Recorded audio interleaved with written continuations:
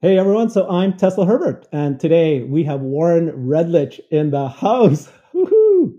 Hello. So Warren is, I'm very sure many of you know him. He's well known in Twitter, Tesla community. It's hard to not know Warren. He's got quite a popular Twitter account under the handle at Warren for New York Governor at WR4NYGOV. We're going to find out a little bit more about that. That's going to be wonderful to hear this story about how he ran as the Libertarian candidate for the governor of New York in 2010. Very exciting. And of course, you must know about his YouTube channel. If you haven't, please check him out. You can simply find him at Warren Redlich. He's got 66,000 followers now, and he's just absolutely amazing, brilliant, intelligent, and just full of just can't just always has something to say, has an opinion about things all the Full of time. something. Full of something. So he's previously a criminal defense lawyer. He was the founder of Fair DUI. So I'm absolutely excited to hear more about what that is. Since then, he's become an investor in both Tesla and Amazon, and not just any old investor. He's actually what we would call in the community as an Uber Bull for Tesla. So I want to hear more about your thesis, how it differs from mine. I'm a long-term investor as well, but you're an Uber Bull. So welcome, Warren. Thank you very much. Thanks for having me. Yeah. So first things first, Warren. As I asked people and told them that I'm going to interview you, a couple people had mentioned the same thing, which is they've actually not seen you laugh before. So apparently, folks have never seen you laugh. So as you would say, let's go, Warren. just get it out of the way. Get it done. Get a laugh or give you the let's go? No, you got to do the laugh, and then you say, let's go. That's funny. I think I laugh. I went to a Well, comedy. laugh now. You should ask Ellie in space, Eliana Sheriff, because I went to a comedy club with her, and I'm pretty sure I laughed at the Mormon jokes. We were in Salt Lake City. Okay. So if you have Mormon jokes for me, tell me a Mormon joke. Tell me a Jewish joke. Tell me a joke. I wish I had Just laugh Tesla on call is kind of not that easy. Okay, Let's go. Gotcha. Let's go right to the fun part right away. So with regards to your investment in Tesla, your due diligence, you are considered an Uber bull. So you've done countless YouTube videos where you shared your target is that by 2030, you are seeing Tesla at $40,000 a share. So let's talk about that. Or higher. Share a little bit more.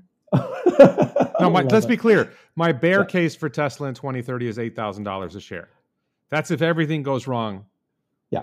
But my upside case, depending on things like FSD and bot, you could easily hit $100,000 a share. I think 40,000 is sort of a rough where I think it will be if everything goes as expected. I love this. This is music to my ears, music to everyone who are Tesla investors. But let's walk it through. I know you've got your spreadsheets. I know you've thought this through, but just high level, walk us through the folks who haven't heard your thesis on this. Sure. I mean, you have to look at what Tesla's doing. So the basic is let's just suppose they make cars. They don't achieve FSD. They don't achieve bot, and they do battery storage and grid storage. Okay, and the base model that I use, I call the battery revenue model. And Elon actually mentioned something very similar to it during an investor call. I got all these messages from people. Hey, Warren, Elon's using your model. Like, no, I think Elon had the model first, and I guessed it. But you look at how many batteries that Tesla uses in its products, right? In gigawatt hours. And then you say, okay, how much money do they make per kilowatt hour? Let's start with that. Let's imagine a hypothetical Tesla Model 3 that has a 50 kilowatt hour pack. They don't make a 50 kilowatt hour pack for Model 3. I think they start at 60, but just to make numbers simple, let's assume a hypothetical Model 3, 50 kilowatt hour pack. They sell it for $30,000. Now, they don't sell any car as cheap as $30,000 now. When I created the story, it was $30,000. That works out to $600 a kilowatt hour. Okay. So you start with that $600 a kilowatt hour. If you assume that all their products are priced at $600 a kilowatt hour, then you ask, well, how many batteries will they use in products in 2030? Now, they said they were shooting for 3 terawatt hours in 2030. It wasn't clear what they meant at the time. I thought they were saying they were going to produce 3 terawatt hours of batteries. And then going along with it, they would acquire 3 terawatt hours in batteries from suppliers. You'd have 6 terawatt hours. So you Okay, take Panasonic and $500 others. a kilowatt hour.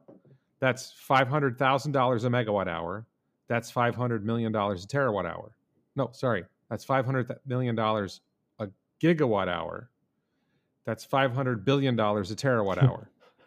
Okay. So if you do 3 terawatt hours, you got $1.5 trillion in revenue. Well, that's a big company. Okay. And then you say, okay, what's the profit margin? You can kind of work, what's a good price to sales ratio for a company that's growing like that? And that gets you to the $8,000 share price. Pretty straightforward. You can use a profit model. You could say, all right, how much are they making in profit on each vehicle? You could take that approach, and you could break it down by vehicle and by product. But so Powerwall and Megapack, I think, are a little bit less per kilowatt hour. But at the same time, like with Powerwall, you add in solar panel revenue that typically goes with Powerwall, and you actually get a higher dollars per kilowatt hour. So you're left with Megapack that's somewhat lower per kilowatt hour. But when you add it up, you still end up, and keep in mind, I just said $30,000 for a Model 3. Now you're struggling to get a Model 3 for $50,000. Yeah. Right? So $50,000 on let's say a 75 kilowatt hour pack or an 80 kilowatt hour pack, you're getting to more than $600 a kilowatt hour. You're taking Elon for his word that they're going to hit 3 terawatts per hour. It's not just Elon; it's Drew Baglino as well. So what's the likelihood, though? But that's wait. That was just selling products. That was no FSD. That was no bot. Yeah, that was batteries. No AI training as a service. That was, there's all kinds of other things that are going on at Tesla that are under the radar right now for most people. But there's a battery shortage right now, right? There's a supply chain issue. So what's the likelihood today that they're still on track to making all those batteries, whether in-house or through suppliers? So my understanding is they are not battery constrained this year. They are chip constrained this year. They'll be battery constrained next year, maybe. I think they're ramping production of 4680. It's struggling a little bit, but they will get 4680 production going. Right. So at lithium iron phosphate battery production is growing like gangbusters from CATL. Mm-hmm. I think the battery issue is there. It's a limitation down the road, but I think that problem gets solved by 2030. We're in 2022 now. And there's a lot of time. Lithium? Yeah. Well, there's lithium. Drew Baglino talked about possibly using sodium-based batteries in the future for grid storage. There's a lot of different solutions to this problem. But your question assumes that Tesla isn't able to accomplish something in 8 years when we've seen a history of Tesla and SpaceX and Elon companies accomplishing things that other companies don't accomplish. But again, we're leaving out like what happens if they nail FSD? What happens if they deliver on bot? What happens if they deliver AI training as a service? So that's you looked at it from a battery. That sounds really good, Warren. By the way, that's a very first approach. Listen, I'm saying if you just follow the battery revenue model and you just do 3 terawatt hours, you're already effectively at $8,000 a share. Exactly. Okay, with a reasonable. I got that. But then you have to. Now you take a step back and say, well, what if they only make 2 terawatt hours? Oh dear, they're only at $5,500 a share. Oh, I'm crying. No, I get that. So I love that you did a battery approach, which is first principles thinking. But then what about the issue of, well, they can make all the batteries they want, but what if the competition arrives, which is what lots of people think. There you go. There's the laughter. The laughter came. You found it. I found it. That's how do you get Warren laugh? Say the competition is coming. So I'm just repeating what I hear other people say, that you can only sell. Wait, weren't you just saying that Tesla's going to have trouble getting batteries? Where are the other guys getting batteries? That's right. Hey, I'm on your side. I'm just where are the other guys? Through your thinking. Why is it that Tesla has a problem getting batteries, but the competition doesn't? Okay, well that's okay. Nobody else in the competition is making their own batteries except for BYD. What percentage of all new EV cars do you project Tesla being able to accommodate? If it's in your model like 20%, that's a very conservative I actually don't think about an EV market. I think the concept of EV market share is a fiction that is perpetrated by. I love Gary Black, but he's addicted to this EV market share concept. A lot of analysts are addicted to some sort of notion of an EV. Look, Tesla sells every car they make. The question is how many cars can they make? They'll sell every Megapack, every Powerwall they make. The question is how many they can make. There is no demand problem. The notion that there's this market share issue assumes that there's some sort of demand problem. And we can see it right now. 2030. No. Why? People don't. I don't actually believe it too. By the people way, won't want cars anymore. Look, I have a Model 3. from 2018. It's better than any car I've ever driven in my life until I got my new Plaid X. And my new Plaid X is like, I can't believe they're allowed to sell this. It's so fast. It's so luxurious. And it's so they make the best cars on the planet by far. The competition is comical. Okay, I mean, it's just so. So you look out to 2030, and you say, all right, Tesla's selling 20 million cars, and you're like, well, that's impossible. They can't possibly sell 20 million cars. Well, what's the global market for cars going to be? Now, there's a scenario where that doesn't happen. I think. Okay, maybe. The scenario where it doesn't happen is they deliver robotaxi, and people stop buying cars. Okay. But even then, which is what I think. But even then, private sector, fleet operators will buy self-driving, will buy the cars, or Tesla will just operate their own fleet. So they'll still make 20 million cars, and they'll still put them into productive use. So 20 million cars, well, that's crazy, Warren. That would be 20% of the overall car market. So, and the problem that people don't get, people say, well, you can't sell that many cars because you don't have enough models.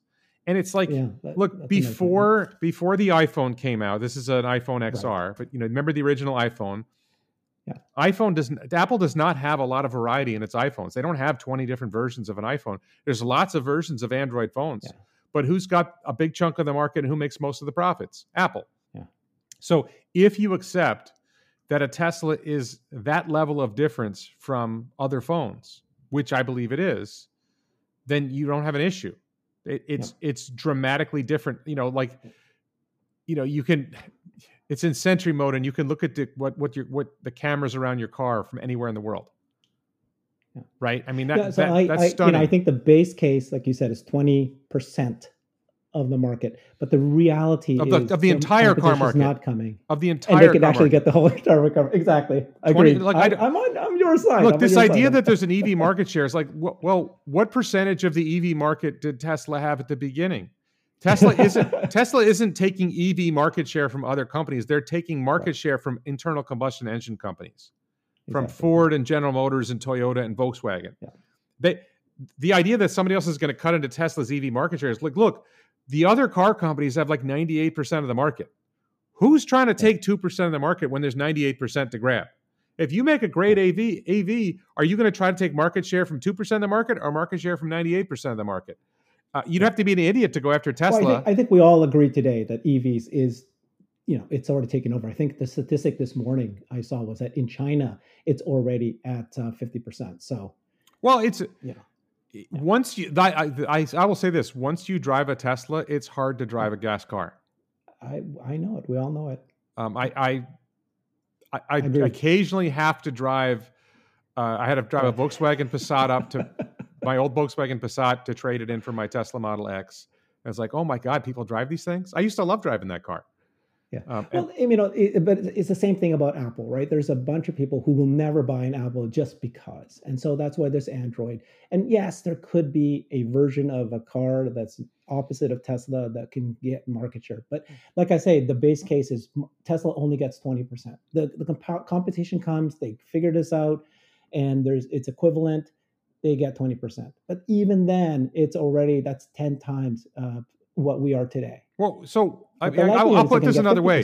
Which other company poses a significant threat of producing more than a million EVs? The Chinese companies, right? I don't think any of them is on a path to a million EVs yet. NIO did 100,000, I think, total. I think NIO is the biggest. I'm not saying selling it to the U.S. I'm saying in the world. I'm talking about total production. I don't think any Chinese EV company is anywhere close to Tesla now, and Tesla's growing fast. Yeah, I wouldn't. That would be the one company I wouldn't discount. Country I would not discount. No, look, right? You're going to go and. Yeah, no, look, NIO shows promise. BYD shows promise. Yeah. XPeng maybe shows promise. There's like one or two other companies that show promise, but none of them is producing at Tesla scale, and Tesla's growing fast. Yeah. I agree. And the thing that people forget as well is that, they're going to catch up. All right, I'll give you 5 years. Well, where's Tesla going to be in 5 years, though? They're going to perpetually always be catching up. Right? There was the claim that Volkswagen was going to produce more cars than Tesla in 2024 when Volkswagen's going to supposedly produce 2 million vehicles, which, number one, Volkswagen's not going to produce 2 million EVs in 2024. And number two, what we should do, Tesla's going to produce 2 million vehicles next year. if I know. two and a What we half should do million is vehicles go next year. side by side. One is like Elon saying FSD's coming, FSD's coming, FSD's coming, and then on the other side is, Volkswagen's gonna get 25 million in 25. No, What are gonna, and look, Volkswagen's doing something. I think they supposedly delivered 400,000 EVs last year, but I think a large chunk of those were in the Chinese market and were not really full electric vehicles. Like, the VW ID4 is a genuine electric vehicle, right? That I think some of the vehicles they're counting are like low end vehicles that are not on the same scale as something like a Tesla or a Volkswagen ID4. I'm not sure exactly where their 400,000 number came from because they didn't deliver 400,000 ID4s. So I just don't see it. I mean, Kia and Hyundai are producing some EVs, but nobody's producing at the scale and nobody's growing at the same rate. I love it. Okay, so your Uber Bull position is strictly based on battery. That's my bear case. That's your bear case. I gotcha. That's my bear case. That's your bear case. If you go to FSD, if Tesla delivers FSD and robo-taxis, now you ask yourself the question, okay, let's take a simple early situation. Let's suppose you have 1 million robo-taxis on the road. Let's start with one robo-taxi, okay? How many miles does the robo-taxi drive in a year? Okay, it operates about 18 hours a day. Okay, it operates from roughly 6 a.m. to midnight and charges somewhere. And there's no demand between midnight and 6 a.m. or nearly zero demand between midnight and 6 a.m. And largely in most of the world, there's certain cities where there's some activity till 2 or 4 in the morning, but by and large, there's nearly zero. I mean, I've walked the streets of New York City at 2 a.m. and there's not a whole lot going on at 2 a.m. in New York City even. So figure there's an 18-hour window where they have a significant amount of demand, and the car averages 20 miles an hour. So the car drives 360 miles a day. It works out to about 100,000 miles a year. Are you with me so far? Yeah, sure. And let's say about 60% of those miles are paid miles versus the car going from one ride to another. You figure the network is able to optimize so it's not just 50% occupied, it's 60% occupied. So 60,000 miles are paid. I'm probably underselling it a little bit. It's probably a little more than 60,000 miles for a couple of reasons, but let's go with 60,000 miles paid. What's the rate? Right? Right now, Uber and Lyft are around $2.53 a mile. So you undercut them and you do $1.50 a mile. Yeah. Or if you do $2 a mile, right? In the early days. Said the price of a bus, I think down the road, there's a whole issue with pricing of robo-taxis. We'll come to that in a minute maybe, but let's start with $2 a mile. $2 a mile times 60,000 miles is $120,000 a year in revenue for this vehicle. Yeah. Now, what's the operating cost? Well, it's 100,000 miles, and the operating cost is about 15 cents a mile, right? All in. Amortizing the car, electricity, insurance. Well, Tesla's going to have to self-insure, but let's call it 15 cents a mile. So you got $15,000 in expenses on $120,000 in revenue. So you made $105,000 in revenue on one car. Okay. Now you do 1 million of them. Now you just made $100 billion in revenue on 1 million cars. Just 1 million cars. $100 billion in revenue. And that's with just 1 million. Well, Tesla's going to be producing, by 2030, Tesla's going to be producing 20 million vehicles a year. Okay. Yeah. So this is now now push it to a fleet of 10 million and drop the price from $2 to $1. Right. Okay. Now you've got $1 trillion in revenue, $1 trillion in profit. Sorry.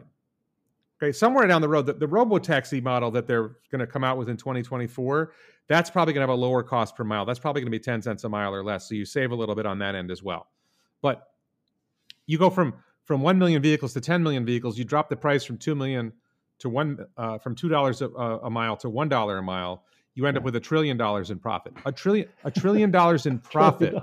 Profit. Okay. Now $1 trillion in profit with a price earnings ratio of 30, right? Which I think is low. Is a $30 trillion market cap. That's $1 trillion in profit, not considering any other way the company makes money. Right? And then you can say, all right, now you go from 10 million robo-taxis to 100 million robo-taxis. It's crazy. And the market... And this is one of those things where... And you drop the price again. Could take all. And you drop the price again from $1 a vehicle to 25 cents a mile, which is what people are saying ultimately the cost of robot... That's what Kathy Wood says. I was going to ask you, how does your... I think it's probably higher than 25 cents a mile, but call it 25 cents a mile. Then what Kathy figure Wood, 10 cents a mile. Yeah. Right. What did they But I'm model just out? saying, if you end up with 15 cents a mile in profit Mhm. times 100 million vehicles, Yeah, I'm sorry, you end up with 15 cents a mile, $15,000 in profit times you end up with like $15 trillion in profit. You just end up with these insane numbers, absolutely. right? I agree. It's a bet, and I think it's going to happen. You think it's going to happen, but people are still discounting it. And then you get to But it's bot, going to happen. and then Yeah, you get let's not talk there. no. If you go to Tesla bot, you're like, well, what's the market for bot? The funny thing is that the bot is actually more likely to happen. It's actually easier to make it work, I think, than the autopilot. But obviously, real world AI and being able to navigate the world, but it's less of a leap. Well, let's just With talk about bot for a second. Here's the thing: like my example of how bot works is, you run a Burger King or a McDonald's, and you have 10 employees on duty at any given moment. It's probably an exaggeration, but I'm just like trying to like give a simple. I like using simple numbers, so 10 is a simple number. So let's suppose you have some kind of small business. It's easy for me to, because I worked at Burger King as a kid and Dairy Queen as a kid. It's easy for me to conceptualize Burger King and McDonald's. I think most people have been to Burger King, McDonald's a lot. And let's just suppose they have 10 employees on at a time, which they probably have fewer than that, but call it 10. If you can have a bot do enough of the tasks, the routine tasks that people do, that you can run the place with only 9 employees. And 2 shifts, because bot doesn't get tired, right? So a regular employee works 2,000 hours a year. The bot works 4,000 hours a year. If you're able to save one employee's time and those employees make $10 an hour, just right? Yeah. And then really the cost of $10 an hour is $15 an hour to the employer, because the employer has to pay a bunch of things to manage the employees. You end up with a value of 4,000 hours times $15 an hour of $60,000 a year from a bot that probably costs about $5,000 to make and probably lasts 10 years. Mm-hmm. Right? So, all right, you're Burger King, you're willing to pay $30,000, $40,000 minimum for something that's going to save you $60,000, right? You're going to pay $40,000 a year for something that's going to save you $60,000, right? And this is at the early days when it's only able to do bare bones tasks like cleaning the floor, right? You're not, it's not doing transactions with customers. It's not doing the burger flipping, right? It's taking the garbage out to the dumpster. It's cleaning the floors. It's keeping it's doing really simple tasks. Over time, with AI, with machine learning, it learns new tasks, and maybe it replaces 2 workers, and maybe it's able to do jobs that are worth more than $10 an hour, right? But just with that, how many jobs are there like that? And it's astonishing. And then you assume that it's going to learn and it's going to be able to do $12 an hour jobs, $20 an hour jobs. What about roofing? Elon said dangerous, repetitive, and boring. And that's dangerous. You got 10 guys working on a roof, and you're able to replace one of them with a bot doing some of the work. Maybe you're able to replace 2 of them. And that's probably like $20, $30 an hour work. And that saves lives too. This is important. Don't forget this. You have the bot doing the most dangerous stuff, right? It saves you, because people fall off roofs when they're doing roofing jobs and they get hurt really bad. So as you can train bot to do more and more tasks, it starts to learn to do things that are dangerous. It saves human lives. So, and the value, of that bot, so anyway, the point is that if the bot does $10 an hour work that's really worth $15 an hour, and it generates $50,000 a year in revenue for 10 years, that's $500,000 a bot, right? And then what's the market, the market for bot? It's like a billion. There's probably a billion of them. Maybe it's 100 million a year. Maybe equal. Yeah. 100 million a year times $50,000. You just end up with this insane number. And really, there's kind of no upper limit, because there are a lot of jobs that just don't get done. Yeah. Because it's too hard to find the labor for it. And then there's space. Like if you're sending a mission to Mars, you're going to send 1 million people to Mars. How many bots do you think you're going to have on Mars? Every person's going to have 10 bots, right? The moon. I do think that SpaceX will be the first customer. They'll just order 10,000. Tesla and SpaceX will be early customers. But if you're going to launch to Mars, a launch payload that could hold 100 humans could probably hold 10,000 bots, at least 1,000 bots. They don't need space. They don't need air. Right. They probably need to be kept a little bit warm.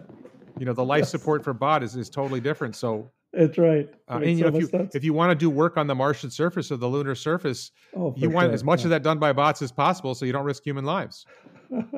So then you say, all right, what's the moon? It's Mars. It's we're going into space. There's a lot of potential for bot there. I still think on Earth is where most of the value creation is. So Yeah, you follow that path of robotaxi and bot, and you can get to $100,000 a share quickly. Yeah, for sure, absolutely. Yeah, Yeah. very, very I cool. interviewed Dave Lee, and I was asking him about bot. He's so conservative all the time. He's so restrained, and I asked him about bot, and he almost cried because he sees the potential. The potential is just basically unlimited for bot. It's unlimited, yeah, for sure. And that's what I'm saying. That actually, I do think that bots are actually easier path, if anything. It's going to be faster and quicker than we all realize. Well, the challenge with bot as compared to, so all that Tesla, that FSD has to do is navigate space. It has to move within, you have to identify a space and move within it. And it's a fairly limited space that has to move within. It's roads, right? And maybe dirt roads, and maybe there's parking lots, whatever. There's a fairly limited space that FSD has to operate in. Bot has to operate in more spaces, and it has to manipulate objects. FSD does not have to manipulate objects, and learning to manipulate objects. I just saw Dave Lee was interviewing James Dowman. James Dowman said, "Let me know when bot can pick up a cat." Yeah, I gotcha. Yeah, and I just watched this interview by Robert Scoble on Giant AI CEO, and he has a row of bots, and they're manipulating objects. They're grabbing a ball bearing and putting it down to this ramp, and it's learning. But you're right, a cat is something very different. Of course, you got to be no, but it's careful. also like typically when you see those robots doing those tasks, they're doing it in a very constrained environment. And they have specific programming how to do it. I don't know how much of that is machine learning and how much of that is direct programming. So like the Boston Dynamics robots are just directly programmed, do this, do this, do this. It's human coded movements. Machine learning is a totally different game.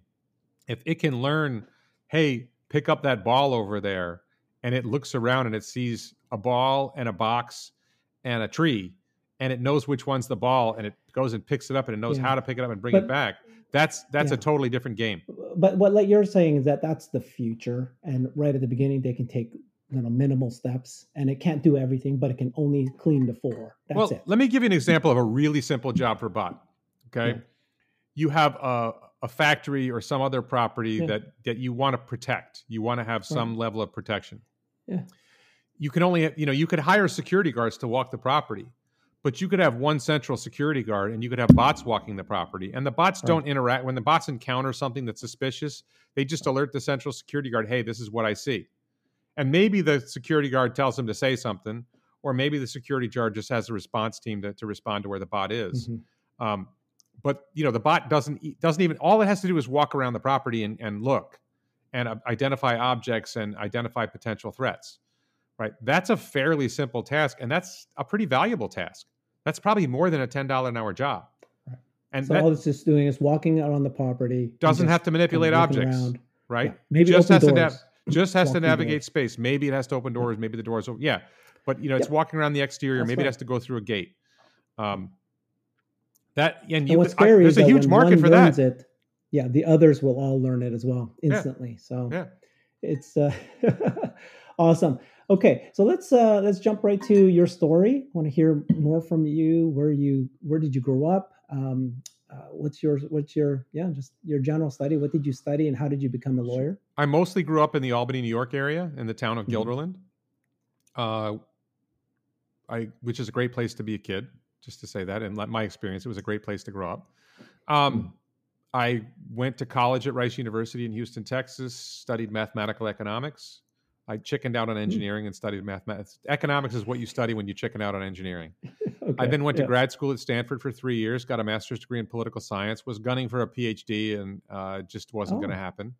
Went to law school in my hometown, where my father was a law professor, so I went to my hometown law school. Graduated from that. It was a bad year to graduate law school. I taught English in Japan for a year. You did? Yes. Wow. Came back to Albany, got a job working for a nurses union for 6 months. That didn't work out too well. Then I found a job working for the Allstate Insurance Company as a trial lawyer. Did that for 3 years and roughly 3 months. Then I got a job working for a judge who I'd practiced in front of as a lawyer. Did that for about 3 years and 3 months. And then I started my own law firm, which I recently retired as a lawyer. So I ran my law firm from 2003 till last year, basically, maybe this year. And along the way, I started up a website called towncourt.com with a hyphen between town and court that was fairly successful, was making me a good amount of money, and I was able to retire as a lawyer and move to Florida. My then wife hated winter. What does Town Court do? It's a directory of traffic and criminal courts. It's a search engine optimized directory of traffic and criminal courts. So when people Google Guilderland Town Court, it used to rank very high in a search result. And it would have advertising on it. So I was making money on Google ads, and I had direct attorney advertisers, and I advertised myself. Wow. Okay. And it still makes a little bit of money, but not as much. It kind of declined. The age of cell phones. Let's pause for a second there, Warren. Let's pause for a second. So you look like a person who's very determined, who's got things planned out. But then you took a detour to Japan, and then you even did. I never had anything planned out. Nothing planned out. No, I just I've been winging it from the beginning. I love it. Tell me, so how did you make that decision to go, I'm going to spend a year, is it a sabbatical? What do you call that? I had it when I was at Stanford. I had a girlfriend who was Japanese. Her English was better than mine. She spoke the Queen's English, but that got me interested in Japan. And I took Japanese classes while I was at Stanford. And then I went to law school, and I still had this Japan bug in me. And I was talking to friends who were in Japan, and I was coming out of law school. There were no jobs. And this one friend of mine said, well, why don't you come over here and stay with me and while you look for a job? And I stayed with him for a month and found a job in Hiroshima teaching English at Eikaiwa, what was it? English Academy in Hiroshima, Japan. And I taught there for a year, and then I came back. So I never had a plan. I mean, I always had ideas of what I wanted to do, but I just sort of followed the way the wind blew. Nice. And then when you were already a lawyer, and then you decided to start this website, just a new business, did you hire people to do it for you, or how did you? Yeah, I paid somebody to do some of the work. I think I started building it myself, and then at some point I paid somebody to make it scalable, because I was just hand coding it in HTML, and I paid somebody to make it like scalable with a database. But so I had a page on my lawyer website, Courts We Cover. Actually, more than one page indicating what courts we covered. And I saw on my website that I was getting a lot of traffic when people were Googling court names. So I built a directory of court. I figured, okay, people are looking for information on courts. A lot of courts don't have websites. This is back in the day when a lot of courts didn't have websites. A lot of lawyers didn't have websites. So I started building a directory of courts, and it worked. I started getting a lot of traffic. I advertised myself. I got business. I built it bigger. All of a sudden, it covered the whole country. I paid people to enter data, to research and enter data, and it was I had techniques to make it better quality and more search engine optimized, and it was successful for a while. So, and then were you always interested in technology, or it was just a business idea? And that's what got you there. Middle school, I was doing computer programming at middle school on a Commodore 4K PET. I wrote a really bad version of a Pac-Man game. Okay. I go back to the days of the game Artillery, which Artillery. Yeah. So I don't go back to Fortran cards, but I go back to programming in BASIC on Commodore 4K PET. Old, but not as old as the cards.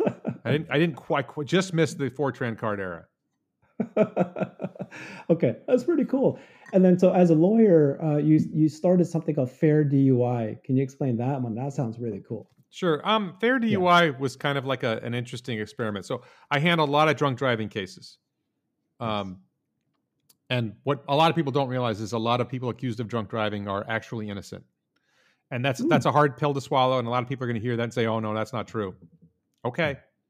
A lot of people are actually, I'm not saying half, but a significant portion, 10%, roughly 10% of people arrested in Florida for DUI blow a legal blood alcohol content. They register a legal blood alcohol content, and then they're still charged with DUI, and their mugshot is still put up on the internet, even though they're innocent. They're objectively innocent at the breath test, and they're still charged. Below 0.000, they're going to put your mugshot on the internet and tell the world you've been charged with drunk driving. So there's a lot of injustices in the DUI system, and I wrote a book about it. So I did it for years, and I was so motivated by it that I wrote a book called Fair DUI, which you can find on Amazon. This is your own book. You actually wrote this book. Yes, I published this book. Wow. And then after that, one of the lessons that every lawyer will tell you is keep your mouth shut, don't talk. But you imagine you're pulled over by a police officer. The police officer walks up to your window. How do you not talk? So I had to like that was after the book. I kept having these questions, and I came up with, I don't have it handy, but the fair DUI flyer, which is you keep the window rolled up and you hold a flyer up to the window that says, "I remain silent, no searches, I want my lawyer." Three fundamental constitutional rights. I remain silent, right to remain silent, no searches, and I want a lawyer. I want my lawyer, not a lawyer. I want my lawyer. Okay, that's the 4th, 5th, and 6th Amendment rights. Now the cop is there. Like, what does the cop do with that situation? Right. So, and why are we doing this? Why are we keeping the window closed? Because every DUI traffic stop, the police officer writes down in his paperwork, "I detected the strong odor of alcoholic beverage emanating from the vehicle." Gotcha. Yeah. If the window's closed, he can't claim he smells alcohol. If you don't, he says the driver has slurred speech. If you don't speak, he can't say you have slurred speech. So they have certain things that they look for, and you're taking this away. So there's an interesting question. Do you have to roll down your window at a traffic stop? I'm going to tell you right now, I don't know the answer to that question. I don't think the courts have addressed that question. And I think it's an interesting question. If you're not following the officer's instructions, they could just even that, can't they? I'm sorry, what instruction is he giving? Roll down your window. Give me your registration. So he wants to search inside my vehicle without having probable cause to believe that there's something wrong inside my vehicle. This is the 4th Amendment question. They can't ask for your license and your registration? You hold the license up to the window so they can see it. Why do they need to hold it in their hand? Now, here's the thing. Most people hearing this are going to say, just do what the cop says. What part of the Constitution why do you hate the Constitution so much? I have rights. I'm asserting my rights. You're supposed to be secure in your person, papers, and effects, right? Well, my license and my registration and my insurance are my person, and myself are person, papers, and effects. I don't have to hand that over to him unless he has probable cause to believe I've committed a crime. And where does he get probable cause to believe I committed a crime? By smelling inside the car and listening to my voice and determining I've slurred speech. So I'm trying to intercept that point. So this is sort of like more of like an intellectual exercise, because a few people actually got the flyer. Now, some activists got the flyer who were not drunk and did it in checkpoints. Okay, and I did it in a couple of checkpoints. You tried it, yes. Drunk people don't follow the instructions.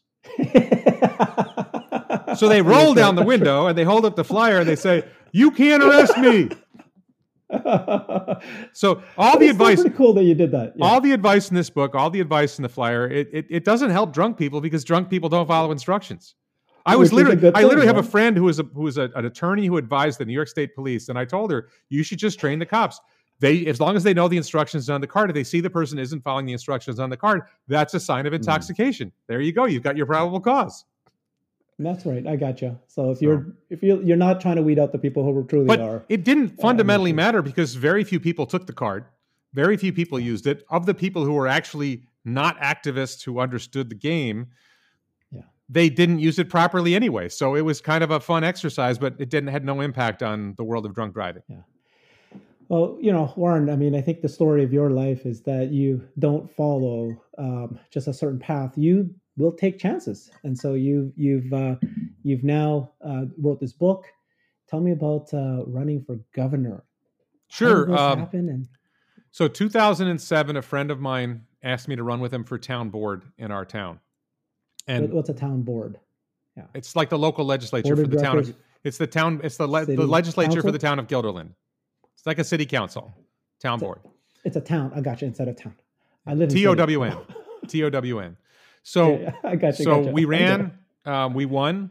So we got 2 seats out of 5. So it was active, and I had been active as a libertarian for a while. I ran as a Republican. I had been a Democrat for years. I ran as a Republican with him. We got on the town board. We asked some good questions. We had some good impact. We didn't accomplish as much as we hoped for, but we did keep spending and control, and we caught them on some tricks, the Democratic majority, and some bad things they were doing. And then I was talking to some friends about the libertarian race in 2010, and I think I was saying I wanted to run for attorney general. He said, "No, we want you to run for governor." So I ended up running for governor as a libertarian candidate for governor, and it was a lot of fun. There were some up and down moments, but it was entertaining. I got 3 times as many votes as the guy before me, 3 times as many votes as the guy after me, double the votes of anybody who had ever run for governor before. So, and I spent like $25,000 and had a pretty successful result considering I only spent $25,000. Had some great moments in a debate with Andrew Cuomo and Carl Palladino, who was the Republican candidate, and I call the five of us the five dwarves. There were five of the rest of us, and it was a lot of fun. It was a good time. And if you search for debate, for Warren Redlich governor debate, you'll find some videos. Oh, wonderful. Okay, so that's look for Warren Redlich Q7. That's the one that the libertarians like the most. Yeah. Q7. And so you're a libertarian. Just very quickly, don't spend the whole time. I know you've got a whole new the Daily Lie. You have another YouTube channel that's focused on your politics. That's not a YouTube channel. That's a Locals That's on the Locals platform. Locals, right? Okay. Yeah. Awesome. So so libertarian's been where you've been in that philosophy position since then, 2007. Well, I'll make it really simple. Yeah. Government. People look at government as a solution to problems. I look at government as the cause of the problems. Mm-hmm. So if you look at inflation right now, government is the cause of inflation. Right? Inflation is a huge problem in America right now. A lot of people look to government to solve problems when government actually causes problems. And, to me, big government is the biggest. Like when we talk about Tesla, what's the greatest? When people talk about, well, what's the greatest threat to Tesla? What might it's competition isn't the threat. Government is the threat. People always say, well, Tesla shouldn't grow in China because the Chinese government. Okay, so government's a threat. We look at, Joe Biden attacking Tesla and the Democrats attacking Tesla, Alameda County attacking Tesla, Tesla constantly, the German government making it difficult for Tesla to open a factory in Berlin. Tesla's biggest problem has always been government. And you and I believe that Tesla is the solution to a lot of problems humanity faces, right? And, government is holding up the orbital launch of Starship, right? You and I think that Tesla is the solution to problems and government keeps getting in the way. Mm-hmm. So do you want, and fundamentally, you can look at it from this perspective. If you go into philosophy, right, the underlying philosophy of United States government, the history of the formation of the United States government, it was this notion of the social contract, right? And the consent of the governed is a phrase that's used. So I'm going to ask you a simple question. Tell me something you like doing that you consent to the government stopping you from doing, including the use of force, including putting you in a cage or killing you if you do it. So tell me something you like doing that you consent to the government stopping you from doing. Or alternatively, tell me something that you don't want to do that you consent to the government forcing you to do. And the answer to this in both cases is, well, nothing. I want the government to stop other people from doing things I don't like them doing. I want government to make other people do things I want them to do. Nobody consents to be governed. We want other people to be governed. Yeah, for sure. I consented if I'm going to do something that's going to harm a lot of people. But you don't want to harm people. So I don't, but it's accidental. So you're not consenting. You're not consenting to being stopped from doing something you want to do. You're consenting to being stopped from doing something you don't want to do. Sure. So that's not consenting to anything. Awesome. Yeah, like I said earlier, it's great to hear that. Sure. It's not the forum to do it, but yeah, thank you for that. I appreciate it. I mean, it tells me a little bit more about. Again, what I love about you is you're very intelligent about things, but you also don't just necessarily follow straight the line. You carve your own path. So how did you make all these changes in your career? You've even launched your own website, you own a book, you had a policy, you ran for governor. How did you decide to leave law and actually become a YouTube or start becoming involved with Tesla? When I moved to Florida, I was leaving I essentially was leaving a law practice that I had in New York that I wound down over time. And I did become a lawyer in Florida, and I did try to build up a practice as a lawyer here, but I didn't get very far. And I didn't try as hard as maybe I should have, but I didn't succeed in building up a significant law practice. I mean, I still had cases here and there, but I didn't have a high volume. I mean, just last year I got some money handling a DUI case, and I did a good job for that client. I've done a few cases, but like last year, I just really started to feel like I just didn't have it anymore. And 2019, I made my first video about, because I had a YouTube channel for years that I didn't really focus on. And then 2019, I made a video about Starship that did really well. And I was like, okay, let me make some more videos. I made another video. All of a sudden, I was making money as a YouTuber and enjoying it. Right. So I made some more videos, and all of a sudden it turned into I'm a YouTuber. And, I'm a YouTuber now. And that was taking time away from, that was more enjoyable than being a lawyer. Being a lawyer, honestly, I enjoyed it when I was younger. At a certain point, the conflict just got to be too much for me. It's so comical because I'll have conflict on Twitter or YouTube, and people are like, how do you handle the stress? That's like nothing.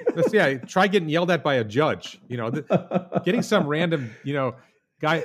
Gary Black's mad at me. He can't hold me in contempt. So the conflict that we experience as YouTubers and tests on Twitter is nothing compared to the conflict in a courtroom. So, and I had, just to be clear, I had over 50 jury trials. So I did a lot of work as a trial lawyer. That's a lot. People don't realize that most lawyers have no jury trials. A lot of lawyers have a few jury trials. Very few lawyers have more than 5 or 10 jury trials. I had 50. We can tell the way you talk and the way you think is very much a lawyer approach. And that's why it's hard for me to be on the other side with you. But so you started with Starship. Why Starship? What got you to decide to do a video on that? I was a fan. I was a fan for a while, and I was watching videos, and Elon mentioned something about an 18-meter diameter Starship, which I called Starship 2.0, and no one else was talking about it. So I made a video about something that I thought was important, and it got like 60,000. I'm making up the number. It got 60,000 views. Wow. And then I realized that I had a perspective to offer on the Tesla SpaceX community that was different. Not to say that it's better, right? It's not to say that I have something more to offer than Dave Lee or Rob Maurer or Gali or Stephen Mark Ryan, right? It's just I have my own perspective on things. I actually joke with Stephen Mark Ryan, by the way, that I don't watch his videos because he says the same things I do, but he's funnier, better looking, and younger. So. So why would I watch him? It makes me feel inadequate. But, I feel like I offer a somewhat different perspective. I have a different way of coming up with my answers, and I add something in that way. And it doesn't have to be that I have the best channel, because I don't think I do. I think I love Rob Maurer's channel. I love Dave Lee's channel. It's just, and I was inspired by Gali, right? Hyperchange, that there are channels that like, I got excited about what they were doing. It's like, well, wait a minute. And now, I liked them early on, and I saw what they were all doing, and like, okay, I just have my own take. And at a certain point I had to it was like burning in me. I got to tell my version of the story. Nice. Okay. So let's go back a little bit. When did you first hear about Tesla, Elon, or SpaceX, and what got you going? Who did you meet first? When did you start Twitter? Sure. I don't remember exactly when I got into Tesla and SpaceX, but I was a PayPal customer. I generated over $1 million in revenue with PayPal as an attorney. Okay. Online, people paying me to handle traffic tickets, criminal cases, whatever. I took a lot of payments online with PayPal and with Google Wallet or whatever they called it at the time. And I watched somewhere along the way, I became aware of Elon. I became aware of SpaceX. I watched the launches. I was aware of Tesla. And I just sort of followed tech a little bit here and there. And I don't remember exactly when, but I started watching more. And then I got excited about it. Everyday Astronaut, huge fan, Scott Manley, Marcus House, Gali. Now there's a lot of channels that I was watching. And then, like I said, this moment happened, and I made that one video. And then you asked me kind of a broad question, who I met first. I don't know. In Twitter, usually people sign into Twitter. Oh, okay. So my Twitter account is WR4, the number 4, NYGOV, which is Warren Redlich for New York governor. So it's a legacy account. It's not really like made for this space, but it was like, all right, I actually have another account called Traffic Court. I have another account called West Boca News. I probably have a 4th or 5th account out there. Fair DUI is a Twitter account as well. But I think WR4NYGov was the most engaging, had the most following. So I just stuck with that, as my account. Now all of a sudden I have 35,000 followers on Twitter. But I don't find Twitter nearly as important as YouTube. Like I'll tweet something on Twitter and I'll get some engagement, but my YouTube videos get way more comments than I get replies on Twitter. Absolutely. Sometimes you have a hit on Twitter, right? And you get especially if Elon replies to your tweet, right? That's the one. I've had 8 replies from Elon, not in a while. Wow. But Elon replies to your tweet, and your tweet gets 2 million views, right? Millions of people see your tweet if Elon replies to it. But I find YouTube to be more important than Twitter. Twitter's just fun, and for me, Twitter is more a great source of information, and it's a good source of sort of networking with other people in the community. But it's not. And I follow Twitter because I learn what's happening on Twitter. Troy Testlike is a great account to follow on Twitter. Exactly. Gary Black, even though I often disagree with Gary, it's a good account to follow. Whole Mars blog tweets 100 times a day, but you Great get info. you get good information from you get good and bad information from Twitter, but you can sort out what's the good information and what can you work with to then build something off of. And obviously, Elon is a critical follow. Yeah. Okay, so the Twitter, then your YouTube. I agree with you. YouTube. I mean, obviously, I'm not there yet, but it's a community that you've established, and I see that you do these live streams, and you're getting thousands of people. So that's a great way to communicate and connect with people. Yeah, well, what it turns so I started off with edited videos. Like I have an idea I want to talk about. Let me put together a video that explains it. Let me put together some graphics that explain it. And then somewhere along the way, I tried doing live streams, and it got a lot of engagement. So what happens is you have an audience, and the audience likes to watch your prepared videos, but they like the engagement with the YouTuber. Yeah. So that part of having the conversation, your most loyal fans, they want to engage with you. They want to chat with you. So I find that a mix of the two works really well. The live streams are easier to do. The edited videos are hard because you got to edit. Yeah, very hard. You don't have to edit a live stream. So editing is like the hardest part. You make a 20-minute video, it probably takes you 5 hours to edit it. But you can make a 2-hour live stream for 2 hours. With an hour of prep, right? Yeah. Maybe a few hours. I think the reason you're quite successful too is that you're very open, you're very transparent. You share a lot of information about your life and what you're up to. Is that always been your personality? I think so. I don't. Always been. I'm not self-aware enough to realize that. Like I just am who I am. I have noticed that other people are a lot more. I've noticed that a lot of other people are more restrained. I didn't think of it that I was different for being open.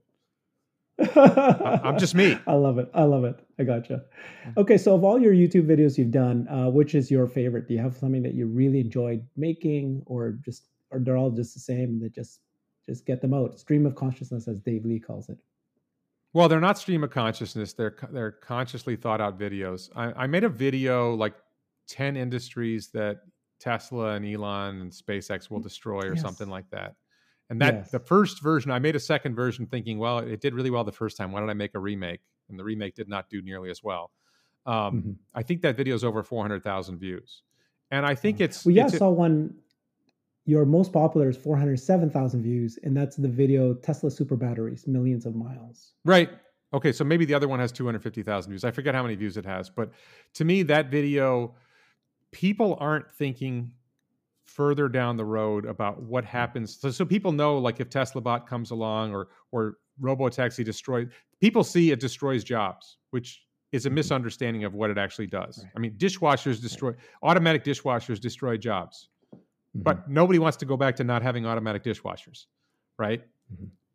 Destroying jobs frees up people to do more high value added work, just to cover that point. But in an era, just an example of the industries that Robotaxi destroys, for example, that Robotaxi is one example. Robotaxis aren't going to have accidents, or they're going to be extremely rare. So what did I do? I was a criminal defense and personal injury lawyer. So it wipes out DUI cases. It wipes out personal injury cases, right? It destroys. I know everyone is crying at all the lawyer jobs that will be lost, all the lawyers that are going to suffer. All the personal injury lawyers, the fact that you're going to stop seeing personal injury lawyer billboards on the roads and ads on TV for personal. I know you're all really upset. And the structured settlement ads are going to go away. I know you're all upset to hear about all this destruction of industry and all these jobs that are going to be lost. Everyone's crying for the lawyers. I know that's going to happen. It's just one example. Think about all the medical work that is done on car accident victims. And if we don't have car accidents anymore, how much less burden there is on the medical industry? This is ridiculous. But these are the example of, like, if you're thinking forward and you're saying, okay, when this happens, when the cars drive themselves and they don't crash, right? They don't hit pedestrians. How many lives are saved? How much less work is done in the medical field? How much and how much less work do the courts have, right? If you eliminate speeding tickets and drunk driving, like Palm Beach County, where I was living. Palm Beach County the courts handle 15,000 traffic tickets a month, right? That requires staff, that requires lawyers, it requires, there's all kinds of things that are going on there. Yeah. Police time, what do our police do when they're not writing traffic tickets anymore? It's a game. There's so many changes that happen in society when Robotaxi happens, and people just haven't wrapped their heads around it. And I think they don't want to wrap their heads around it. So that's really a fun topic. And if you think about, Hyperloop and Starship point Earth to Earth. Like, you're basically wiping out the commercial airline industry. And if Boring Company does a tunnel through the Bering Strait and starts delivering cargo from China through this tunnel, then you eliminate trans-Pacific shipping, right? And if Starship goes, point to point on Earth, and you probably wipe out. You could have another tunnel for passengers, and that could wipe out. You could wipe out commercial aviation entirely. Which is great, because commercial aviation is bad for the environment, sensitive to weather, all these other things. So there's so many different ways that video was kind of very forward thinking. I love it.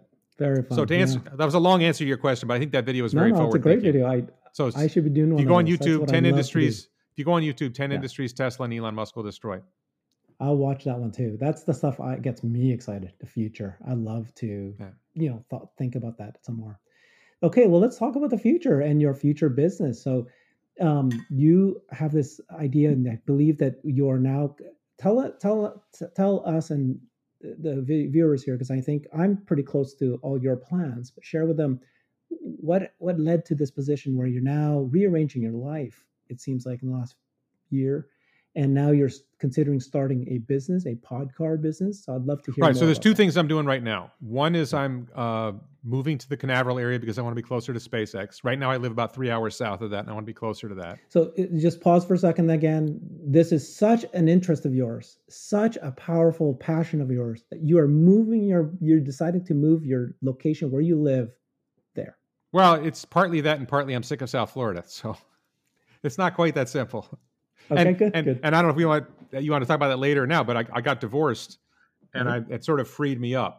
And I'm like, well, where am I going to be now that I'm free? Let's talk about that now. And then I do want to get to the pod car business, but I think it's important for us to understand what's happened to you and all the changes that has happened to you, that you're now even willing to make a bigger change, which is a brand new business. Let me just address it this way.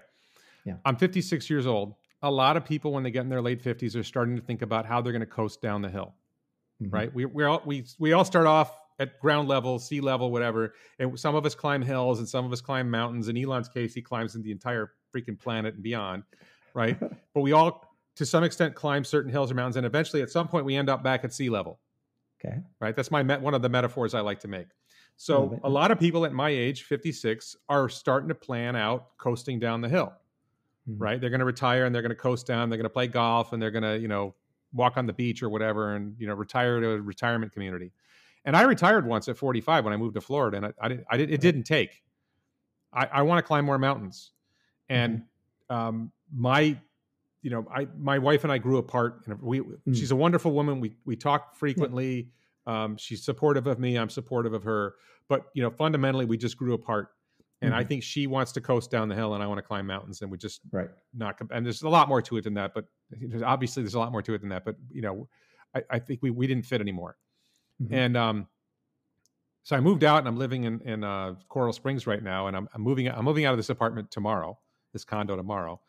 But so my plan is to move up to the Canaveral area. Where am I going to be? Well, a lot of people in the Tesla community were suggesting I move to Austin, and I like Florida better. I like the humidity better. That's a long conversation.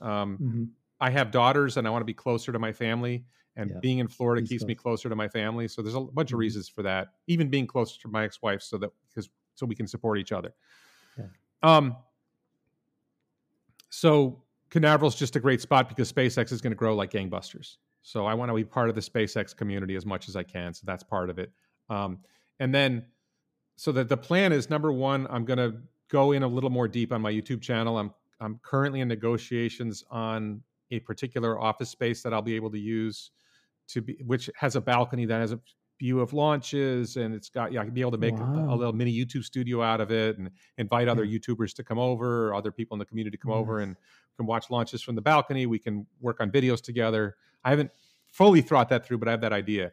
And then the other thing that I'm working on, which you asked me about, is the pod car. So for more than 2 years, since Autonomy Day, Elon talked about this robotaxi world.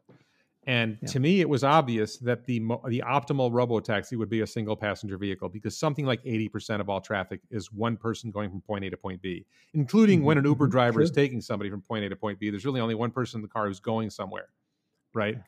So the optimal robotaxi would be a single passenger vehicle. So a Tesla Model 3, let's say, which is the most efficient Tesla currently, is about 15 cents a mile. Maybe it's 18 cents a mile, maybe it's 15 cents a mile, something like that. And the future robotaxi they're going to make, maybe that's going to get down to 10 cents a mile. But what you have is, number one, they weigh a lot. They use a lot of batteries. They have a lot of frontal surface area. So when they're going through the air, they have to push a lot of air out of the way. Right. So the typical car is 6 feet wide, 5 feet tall. It's roughly a 30-foot rectangle. I'm oversimplifying, but it's roughly a 30-foot rectangle that you're pushing through the air. The pod car, in my vision of it, is roughly 3 feet wide by 4 feet high. Maybe it's 4 feet wide by 3 feet high. I have different versions of it, but it's about a 12-foot rectangle that you're pushing through the air. So you're down to about 1/3 of the frontal surface area. The weight, one of the engineering designs I have, it weighs about 500 pounds. Car weighs about 4,000 pounds. So you have a lot less mass. Could probably get by with a 10 kilowatt hour pack instead of a 60 kilowatt hour pack. So you can make a lot more robo-taxis. If you're battery constrained, right? We were talking about battery constraint earlier. If you're battery constrained and you can make a vehicle that only has a 10 kilowatt hour pack versus a 60 kilowatt hour pack, you can make 6 times as many vehicles. Right? So you can really populate the robo-taxi world if you have single passenger robo-taxis. Makes sense. Yep. And I think a really good use for it, for example, might be the Boring Company tunnel system. I rode in the Las Vegas Convention Center boring tunnel system. And number one, you could theoretically have 2 vehicles going side by side in the tunnels if they're 3 or 4 feet wide, because the tunnel, I think the road deck is 10 feet wide. And number two, the stations are the real bottleneck, and the bays where the cars pull in have to be a certain size to accommodate a Model Y, let's say. But if the vehicle is much smaller, then you can have more bays and you can get more throughput. If most of the rides in the boring system are single passenger, right, then a single passenger vehicle is going to be optimal for the Boring Company tunnels. And people don't realize how big Boring Company is going to be. Ridiculously huge. It's going to that's another example of what's going to totally change society that people aren't thinking about is absolutely. Yeah. The volume of traffic that's going to go through these tunnels is going to be crazy. And so that, and then delivering the sustainable transportation revolution to poorer countries, to middle class people in poor countries, right? You can't get there with a robo-taxi ride that costs 25 cents a mile. They can't afford it. That's still too expensive for them. But if I can deliver that ride for a nickel a mile, then then I can expand the sustainable transportation revolution from 100 million rich people in the rich world, or 500 million people in the rich world, to another few billion people in the middle world and poor world. And so that's the vision. I talked to a friend, a neighbor from Brazil. He thought it would do well in Brazil. I've talked to people in India and Egypt. There's the challenge of, can a robotaxi navigate these difficult roadways, right? But if it's better than human, it's better than human. If the human drivers in India can handle it and it's better than human, then it'll handle it as well as a human driver in India. Have you heard of Tesla and Doge? Do you know that guy? Dogecoin? No. His Twitter handles Tesla and Doge. I've heard of him. He just moved back to Pakistan. Yeah. He's launching a new business. It's an electric rickshaw. I don't think that it's it's not a robo-taxi single passenger, but the concept is an electric rickshaw. So look, first of all, the odds are I'm going to fail, right? I'm dumping my own money in. At some point, I'm going to do a crowdfunding round. But what I see is people, whenever I talk about this idea, people always say, what about this? What about the BMW Isetta? What about the the Arcimoto? They're always talking about some other small vehicle that they've seen, and they don't get it. I don't know about Tesla and Doge's vehicle as well. I've talked to him about it, but I don't know exactly what he's going for. But I've seen a lot of these other vehicles, and a lot of these other vehicles are designed to be driven. Yes. Right. And when you design it to be driven by a human, it's a completely different design. The pod car is designed, no steering wheel, no pedals. It gets bigger. No doors, no windows. I agree with you, by the way. People are like, how do you do no doors and no windows? No, I agree with you. Your clamshell opening. That doesn't mean you don't have some sort of transparency on the shell. That was one of my controversial ideas as well, very similar to you, that I think that the dedicated robotaxi that they're making is going to be a single stamp, and exactly his vision. And that's what, in order to be cheap, it has to be that. And then you have all monitors inside, so you can see outside, but it's right. But the key points are, if you don't have windows and doors, and you have a lot less structure, and you have a lot less interference with the aerodynamics. So you can get way below a 0.2 coefficient of drag combined with your lower frontal surface area, and you're going 70 miles an hour and you're getting insane efficiency. And the goal basically is a Model 3 right now can do about 4 miles per kilowatt hour. Yeah. So I think I can get to 20 miles per kilowatt hour. If I cut the frontal surface area in third and I can make the coefficient of drag better and I can make the mass a lot lower, maybe it's a stretch. Sounds good. And then the only other bit is user experience, right? They need to not feel like they're walking into a coffin. They got to feel comfortable. And they feel like they don't feel like they're cramped, all that kind of. You do want to make it somewhat comfortable, but I would, basically say that if you look at what people are riding in poor countries today, it'll be better than that. So is your target, the first market you think will be some other country, not the U.S.? Or? My vision is the first market is probably somewhere in the Caribbean, like the Dominican Republic. I choose the Dominican Republic in particular because I believe they have the highest traffic fatality rate in the world. And basically the idea is it's going to be built in Florida initially. Can I identify a Caribbean country, which is close to Florida, that's willing you're going to beat the cheap labor and the cheap delivery of, What labor? Yeah. I mean, well, if you want it, I don't know how. Oh, would I build it in China instead? No, not building it. I thought market as in selling it, right? So people are going to use your. Well, we're not going to sell it. We're going to operate a fleet. That's what I mean. You're selling the product to customers. Not that they're going to buy it. They're going to hail it and they're going to use it. Right. It's an open question. Can we deliver not just a vehicle, but can we deliver a service that people will take? And the reason I say that is in the Philippines, for example, I can order a DVD of a movie and it's delivered to me by a guy on a bike and on a motorcycle, and he delivers it for like less than $1 US dollars. And are you going to? We'll do it for 20 cents. Robotaxi? Yeah, but even then, you know what I mean? Like it's so cheap, it's hard to do it there versus Well, but you're wealthy. So when you're only paying $1 for that, $1 isn't that big of a deal to you. But what about the poor people? What about the poor people in the Philippines? Is $1 a lot to them? Yeah, I don't know. It's very easy to look at this from the perspective of a wealthy person and say, well, I don't need that. It's not about you. It's about people who have less money than you and I. If you have a market, obviously you have to look into it. That's really cool. So where are you at with this idea? That you've obviously spent 2 years putting together. No. I've spent 2 years talking about it. I would say the last few months I've been putting together a plan, and now I've pretty much settled on a plan to build a prototype, which I will hopefully get done 6 months. There's a whole story there about how I'm going to get the prototype done.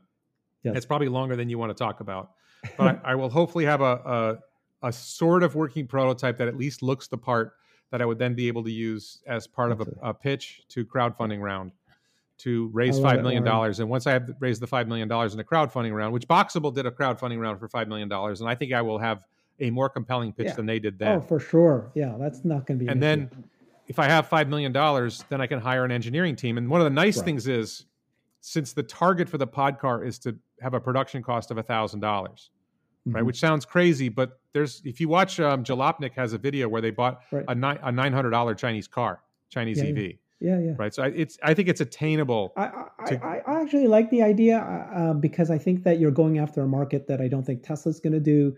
I think you can be able to. I specifically talked to 2 high-ranking people at Tesla who told me we're not doing that.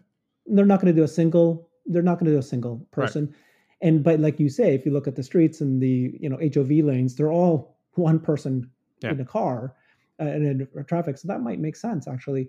And so there's a very specific need. But here's the point: if I raise $5 million and the target is to make something that only costs $1,000 to build, and we get to the point where we have an engineering design, and then we want to build some, it doesn't cost that much to build them, so we can build 100 of them, and then keep iterating the design until you get something right. Where like if you're Rivian or you're Lucid, and you're building $100,000 vehicles, you need to raise a lot more capital. I can do a lot with $5 million where other companies can't. Boxable is $50,000 minimum per vehicle so everything falls nicely in place for you. The obviously what you're relying on is a robotaxi license, and that seems like it's going to be there because that's they've talked about that. I did talk to somebody highly placed at Tesla about that possibility, and it's something they'll at least consider. I didn't talk to Elon. Right, but I talked to somebody fairly highly placed. You will, man. So and then, I do have in the mind that there could be a use case where we put where we have a joystick control, and you make it a toy, right? And so worst case scenario, it becomes gotcha. Well, I mean, if it's able to go 70 miles an hour, you could see where this could become a toy that people would pay money for. So that's sort of a backup plan. But, I do think the robotaxi, I think that either Tesla licenses self-driving software or we wait 5 years and license it from whoever's next. Mm-hmm. Yeah. Oh, they will. They will license it. Yeah. Interesting. I love your enthusiasm and I'm a 3-time startup founder myself. So I'm all for people with vision and gumption to try and give it a shot. You don't have the answers, but that's the way it is. This is about that climbing mountains thing again. So yes. I'm 56 years old. Ballpark, I have 20 good years left. So what am I going to do with those 20 years? Right. Well, I can coast down the hill and play golf or whatever, but I get bored playing golf. I want to do something. I want to try to build something. I was blessed or lucky to invest in Tesla at the right time that I have enough money to play around. Right. And I live fairly cheap. I don't need to spend a lot of money on myself. I mean, of course, I'm driving a Plaid Model X right now. Exactly. But other than that, I see you. You've talked about how you're very frugal and you're not frugal. Just you don't really need a lot of things. Yeah. No, I cook for myself. I don't go out to eat. I don't drink. I don't smoke. Yeah. I stopped chasing women. So I thought you were. Let's talk about that. No, I stopped chasing women. You've been pretty vocal about this search for explain that a little bit, that you're searching for a new wife that's going to be in, you want to have children. You got 2 great daughters. I know that talking to you, you're a great dad. So tell us a little bit about that. When we had this point where I realized the marriage was in trouble, I started thinking about, okay, I'm definitely not happy the way things are. I don't think I'm going to be happy the way things are going. Well, what do I want for the rest of my life? Yeah. And one of the things that I look back at what I've done in the past, and I participated in raising 2 daughters. I played a fairly big part in raising them, and they turned out really good. And I really enjoyed doing everything from, people like, oh, you don't want to change diapers? Yes, I want to change diapers. I like changing. I liked holding my babies and changing their diapers and putting, late night bottle feedings and driving them around when they wouldn't sleep and, all of it. I mean, were there moments where I was stressed out and wasn't happy? Sure. But, 99% of the time, 90 plus percent, maybe 99% of it, I loved it. And my daughters turned out great. I could go on for hours about how proud I am of them. There's so many good things about them. I'm like, well, why wouldn't I do that again? Yeah. And, a lot of my friends think I'm crazy because, your age, you want to do that? Like, yeah, that's what I want to do. And I initially started out with the idea I was going to find a woman who's under 35 because if you want to have kids, it matters how old a woman is. Yes. And I learned fairly quickly that the vast majority of women under 35 don't find a 56-year-old man attractive, or at least don't find me attractive. And I'm not, I could get LASIK and I could do surgery to get rid of the bags under my eyes, and I could get a hair transplant like Elon did. I could do all those things. Yeah. Or I could say, screw it, I like who I am. So I did, use dating apps, and I still theoretically am part of a matchmaking service. Yes. But I just found fundamentally, I don't think I'm going to find a woman I'm going to be happy with. And right now I'm on the theory that I'm going to hire a surrogate. This is the joke. The joke side of the surrogate thing is a surrogate costs about $100,000. A wife costs like $1 million. So that's probably true, actually, if you think about it. That's why it's funny. And then if I have a child as a single father through a surrogate, then I can't lose custody. If I get married and have kids with someone, and that you get the risk of divorce is very high. In general, then substantial risk of losing custody. So if I have kids as a single dad, then I can't lose custody. I love this. So this is brilliant. So that's probably, so the plan is fall of 23, I buy a house, the timing of selling the marital home. Fall of 23, I buy a house near Canaveral, and then I start working on the surrogate or some other way of having children. And the thing about that is you're not rushing anymore because it's really not the age of your wife anymore, right? Well, the dating was just absolute hell. I mean, the dating apps are absolute hell. When I did have dates, it was absolute hell. I did have a girlfriend for 3 months. That was fun for a few weeks, and then that was absolute hell. Like, the world changed from when I was younger. I'll say this about my ex-wife, wonderful woman. She was great to me. She was a great wife. She's a great mother. I wish I could find someone like her who was under 35, but I don't think they exist. And if they do exist, they want a guy who's 20 years younger than me. Yeah.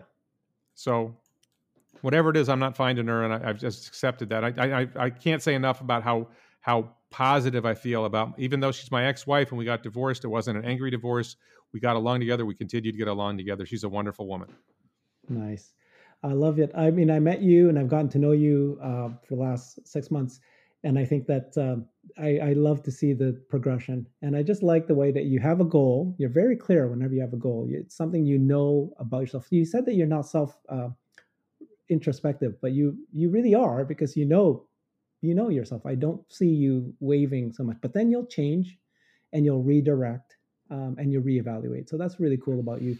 Some conversation questions, just quick to get to know you a little bit better again. Do you have a hobby? Is there anything that you do consider a hobby other than Tesla, like me? I go to the gym every day. Yes, I think you do. That's right. Yeah, I mean, I It takes went up to, a lot of time. That's very good. there are times when I have to take a break from it when I'm traveling or something like that. Right, I of course. still try to go to the gym when I travel, but yeah, I mean, I would say shooting, because I do have guns, but That's right. I actually don't do that very often. I don't really enjoy shooting. I just think it's important to have this skill. Yeah. If you're going to have them, you should know how to do it. You should know how to shoot accurately and how not to shoot when you shouldn't shoot and all those things. You should train.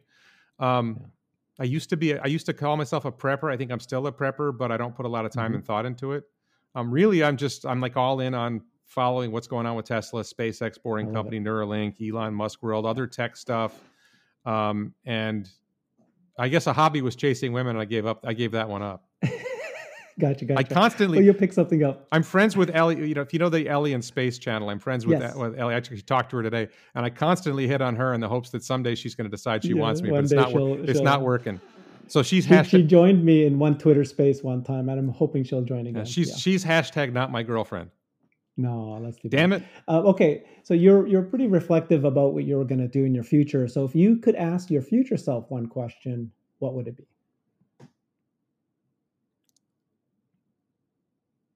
Ask my future self one question, what would it be? Let's say 30 years from now. I think you're giving yourself. What could I do? What could I do better now? Oh, you don't trust your own gut. You don't trust. Well, my future self knows. Yeah. My future self knows what I could do better.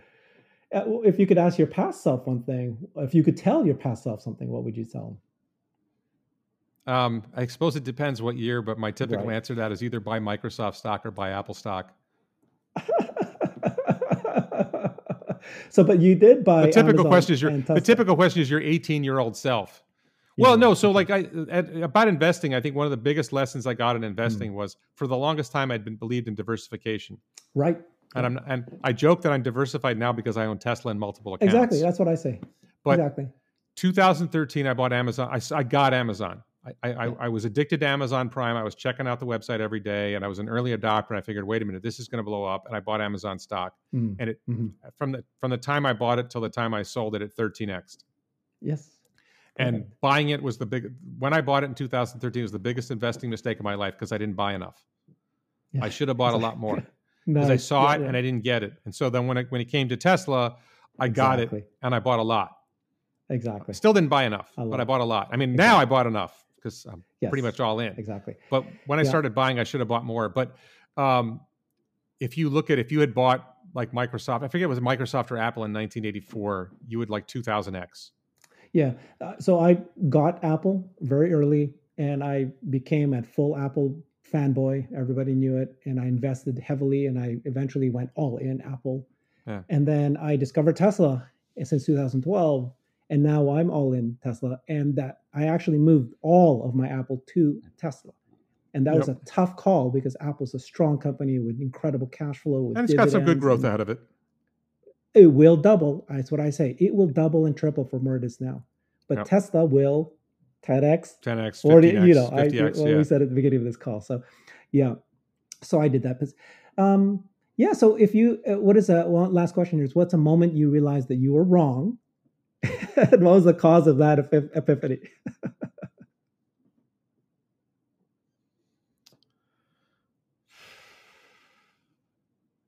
I just remember a moment when I was arguing with a friend, and I was probably an online argument, and I realized he was right. And I said, you know what, you're right. I was wrong. I have to rethink what I was saying. And he got mad because he was enjoying the argument.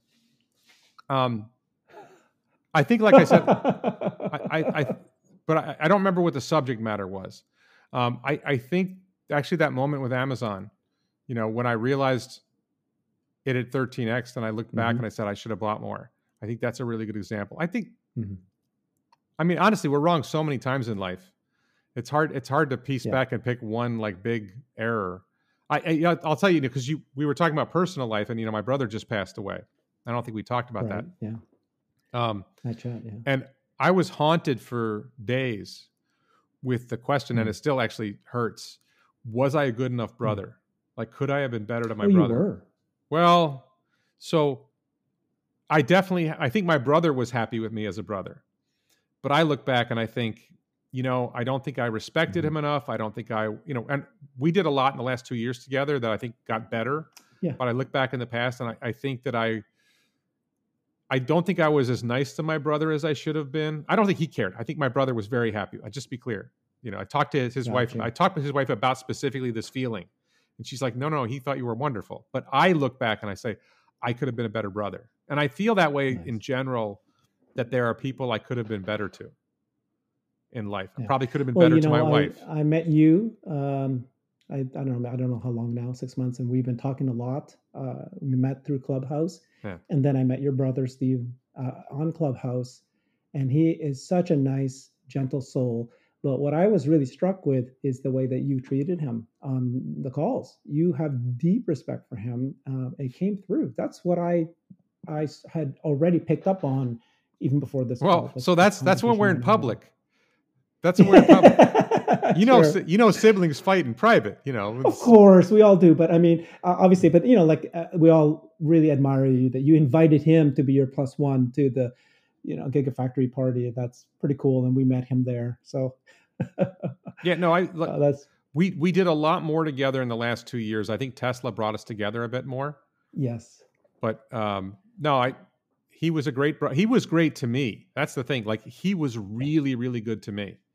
Like, for years, from the very beginning, from teaching me math, helping me learn math when I was a kid, always supported me. Always. So I think that if I have because he just passed, I'm like, could I have been a better brother? What could I have done to make his life better? Did I listen to him enough? Did I respect him enough? Was I kind to him? And I think people saw me being nice to him publicly. They didn't see what it was like behind closed doors or whatever. And I think I could. It's like haunting me a little bit. Like, I could have been better. Mm-hmm. And I don't feel that way about my daughters. I feel like I was a great dad. Right. You did a great job. I don't have regrets about how I raised my daughters. I feel like I was very good to them. I mostly think I was good to my wife until I think maybe we just fell apart. And could I have saved that in some way? Maybe. I don't know. But with my brother, it's like, that's the one that haunts me. Like, even my mom, like, I take care of my mom. Right. And my brother appreciated that I was the one taking care of mom. But I look at that and I say, could I have done more? I feel like your mom, I'm very impressed with you, because I know that you've said that she's got Alzheimer's or dementia and she doesn't even recognize you anymore. And yet you visit her quite often, and you actually move to be closer so you can visit her often. And yet she doesn't even recognize you anymore. So that really is very touching and very, says a lot about you as a person, actually. So right, but I'm just saying, cool. So I think I'm good to my mom. I probably had a little bit of more fights with my mom. I definitely argued with my dad a lot, but he loved arguing because he was a law professor. Yes. But I seriously, I look at my relationship with my brother and I'm like, I could have been better. Yeah. That's the answer to your question. Where did I realize this wrong? Like, I could have been better to my brother. And I think I got better later in life. So I feel a little bit better over the last couple of years, but still, my brother would suggest something with mom and I was just like, no, we're not doing that. And I wasn't sure. I feel like my tone with him could have been better, but he just didn't care. Because I was his little brother, so it didn't matter. That's the thing from his perspective. I'm his little brother. Who cares if Warren sasses me? Mm-hmm. He's a little shit. Who cares what Warren says? Sorry for the language, but no. Yeah, that's good. So, I mean, this is a cool way to kind of summarize everything here. But you are a person who is introspective. You absolutely, you said you're not, you just live your life, but you are living your moment. You have a true north. You actually know what you want to do, and then you're willing to go for it, just like the pod car idea. You admit that it could fail, just like Elon did. You think it's an important thing, it excites you.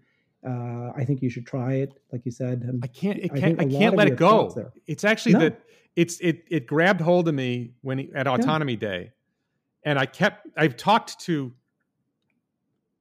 somebody really, really high placed at Tesla. Okay, like not Elon, but like one step below Elon. Someone you've seen, someone you know, who just said, "Yeah, we're not doing that. That's not worth doing. Maybe it would increase the road bandwidth, but he just didn't see it." And I talked to another person at Tesla, and I just like, well, if they're not going to do it, and I've been talking about this, like, exactly. I see it. I see that it will work. Like, I may be wrong, right? But I see that it will work. I see that this is the future, and no one else is going to make it happen. So, damn it, I'm going to make it happen. Yeah. I don't use if damn it's it. 2 years I use the you're F still word. passionate about it, I think that means that you should do it. But now it's like, okay, I've got plans for how to make it happen. Right. I'm waiting to get a couple other things settled because I'm moving, right? And I'm going to be in limbo for about 6 weeks, and then I should be settled somewhere, and then I know where I'm going now. I had plans to hire somebody to build a prototype. Right. And I just couldn't get somebody to do the work. I was going to pay somebody $50,000 to do the work of building $1,000 car. Yeah. And I couldn't get them to give me a proposal. And then I just figured out another way. So I'm going to pursue this other way of building it, get the prototype built. If I can raise the $5 million in the crowdfunding round, then I got lots of money to spend on hiring a real engineering team and going forward. So, well, it's very, very exciting. I mean, lots of changes in your life recently. I should say also, if Tesla stock 10x's between now and then, I don't need the engineering team. I just do it myself. Exactly. No, exactly. I mean, I don't need the funding. I don't need the crowdfunding round anymore. That's what's happening. And it's cool that you and I both share the same philosophy, that we're not looking at the stock next month, next quarter. We're looking at it 1 year, 2 years from now, 3 years from now. 5, so 10. That's where 5, 10. Yeah. I love it. Right. Well, whenever it comes to Uber Bull, Warren, I'm on top of it. I love you, buddy. You're awesome. Thank you. Politics aside, but everything else, I love it. Thank you. It's good talking to you. You're awesome. It's always great hearing your opinions. You're just full of knowledge and wealth, and I always learn something. So thank you, guys. Thank you, Warren. Everyone, if you're not already, please follow Warren on Twitter and on YouTube. More importantly, as he said, you can look him up at Warren Redlich. Hopefully you learned something, and if you did, please subscribe and like. And check out the merch at elonbits.com. Right, elonbits.com. There you go. I love merch. That. He's got some great shirts. You got to pump the merch. This is probably backwards, but it's discriminate cogitandi, and it means critical thinking. You need to get one that says first principles thinking. In Latin. Maybe. All right. Okay. Thanks, everybody.